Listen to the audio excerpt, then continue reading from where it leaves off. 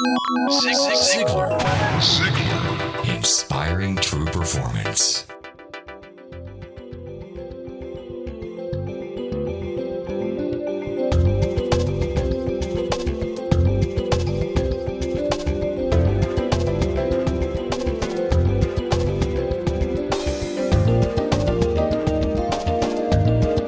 Welcome to the Ziglar Inspire Podcast. My name is Blake Lindsay, and thank you for stopping by Ziglar.com. I really enjoy hosting these shows. Of course, I get the easy part, but I hope you take the easy part too and tell everybody you know about this. Several weeks ago, we listened to my friend Brian Flanagan, a colleague of Mr. Ziglar since 1984. Brian taught a sales class and really emphasized the importance of the sales process. I received some fantastic feedback on that lesson and wanted to share more with you. Let's listen to Brian as he continues to talk about a sales process. You can enter into a process. Let me tell you about the process that we're about to talk about. I'm a big believer that in any process, in any sales environment, you have got to adhere to this. I believe in any sales environment, you must adhere to this principle. This is another principle we'll talk about. In order to be convincing, you must first be convinced. In order to be convincing, you must first be convinced. Now, what does that mean? You've got to believe in your product. And when I was selling for the IBM typewriter division of IBM many years ago, we had the only Selectric typewriter, that little single ball typewriter, for a few years while I first started selling until the patent ran out. I believed in the product. So it wasn't a case of my being convinced that the product was good. I believed in the product. But I was failing as a salesperson. To be convincing, you must first be convinced. Let me tell you what that means. Not just product. It also means believing in yourself as a sales professional. Not being convinced necessarily of just your product, but also of your skills as a sales professional. Some of you, as the story that Ziglar related about Bill, the cookware salesperson, he didn't have a set of his own cookware. He was using a competitive brand. He had a belief problem, a convincing problem. To be convincing, you must first be convinced. If you need to be sold on a product module that you have, or a product line or a brand that you have, go to somebody that sold it successfully and acquire the needs and benefits and understand the needs and benefits so that you can sell that more effectively. To be convincing, you must first be convinced. Now here's a tough one. Some of you aren't going to like this. The sixth principle. More sales are made in your car than in the customer's office. More sales are made before the sale than during the sale. Now what does that mean to an Irishman? We can talk our ways out of sales 9 days to Sunday, and the reason we can is we can get that negative thinking going. Oh, they're not going to like me. I don't know the product very well, and I didn't do my homework. You have talked yourself out of that sale. More sales are made in your car than in the customer's office. More sales are made prior to the call than during the call. I had an amazing ability in that South Louisiana territory that I had my first couple of years in IBM and when I first started selling. I could get in my car, drive to my territory, and without ever getting out of the car, I could tell if that guy was going to buy or not. And every time I drove past and didn't go in, I was right, he didn't buy. And I had that stinking thinking going on. I had that intimidation factor. In those days, we called it inferiority complex. Now they call it low self-esteem. But regardless of what it is, I talk myself out of sales. Don't let that happen to you. If you have a process, guys, it's a little easier. Not easy, it's a little easier. So what I want to do, let's turn to the process page. You'll see on the next page there that you have a 5-step process. Let's take some time on this process. The first step of the process is what we call think. First step of the trust process, think. The purpose of think. Establish call objectives. Establish your objectives for the day. How do you do that? You gather information, you analyze information, you look at history reports. Be prepared. Write this down somewhere. Preparation compensates for a lack of talent. Preparation compensates for a lack of talent. The better prepared you are, the easier it is for you. Now, once you've thought, what we want you to do is go out and relate. Now, this may be over the phone, it may be face-to-face, it depends on how your sales cycle works. We're big believers that they don't buy from you until they like you. I'm not saying bring you home and show you off to the family, but you've got to build that trust and rapport. The R stage, relate. You need to establish trust and rapport. You do that by focusing on the prospect. Golly, that's hard.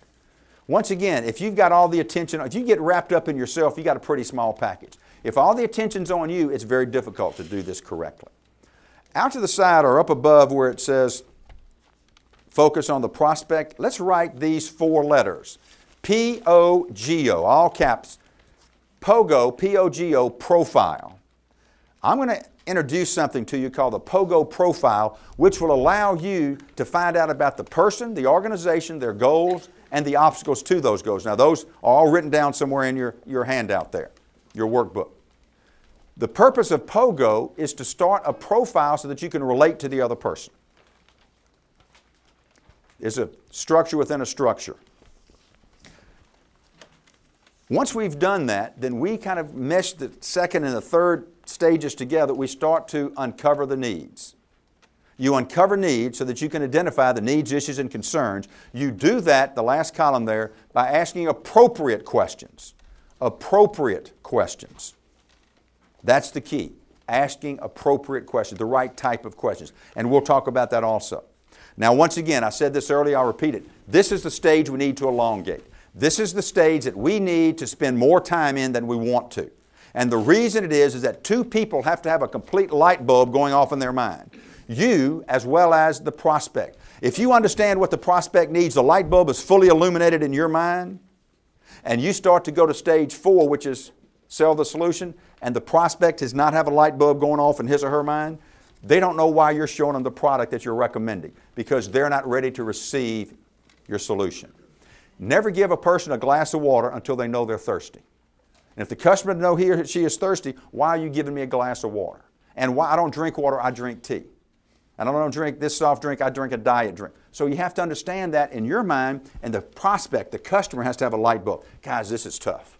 This is where you lose most of your sales. This is where I lose most of my sales. And this is where my sales career will take off and accelerate my earnings, my productivity. Your sales can take off and you can accelerate your productivity if you learn how to get the customer mentally out of balance. Not physically, not emotionally, but mentally out of balance. By saying maybe there's a better way to do things. We'll work on that. Number 4, sell the solution. Where it says sell the solution, write this in there, the little box. Sales presentation. Here's where you're making your sales presentation. This is where we present the product. The problem is when we do this prematurely, the customer says, why do I need that? They're not ready to receive it. The last thing down there is take action. We need to reach closure somehow. Let me tell you about closing. Why do you ask people to buy from you? So you can feed your family, not your ego. You ask people to buy so you can feed your family, not your ego. Be prepared for that. There's a man named Jay that I've come to admire, great salesperson, love him to death. He's a big Zig Ziglar fan. His favorite set of tapes is Ziglar's Secrets of Closing the Sale. It's 12 tapes on closing. 101 ways to close the sale, over 500 questions. So I'm talking to Jay and I'm playing with him a little bit. I said, Jay, so tell me about your favorite tape set. Secrets of Closing the Sale by Zig. So I was going to peg him. I said, okay, Jay. I was going to check him out. I said, Jay, what's your favorite of all what's your favorite closing technique? And he stopped and thought, didn't say anything. He paused. He said, Brian, I don't have a favorite closing technique. I said, I got you. He said, no, you missed it, Brian. You missed it completely. Zig didn't give me a closing technique. Zig gave me a closing attitude. Whoa, that's dangerous. Closing techniques are dangerous. A closing attitude is dangerous. And what he was saying was that it doesn't matter what technique I use, Brian. If I go in with a closing attitude, I'm going to be successful. Guys, gals, we need to develop a closing attitude. We're going to share with you some skills. Zig in another recording will share several closing with you, but we want you to understand that closing attitude is more important than the technique you choose to use at that time. Always have that closing attitude.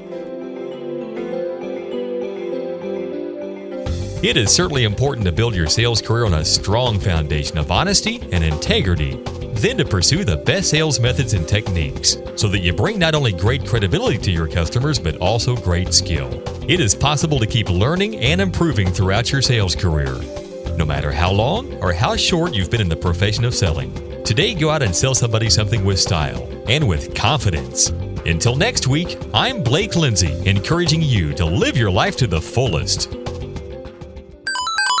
Ziglar. Inspiring true performance.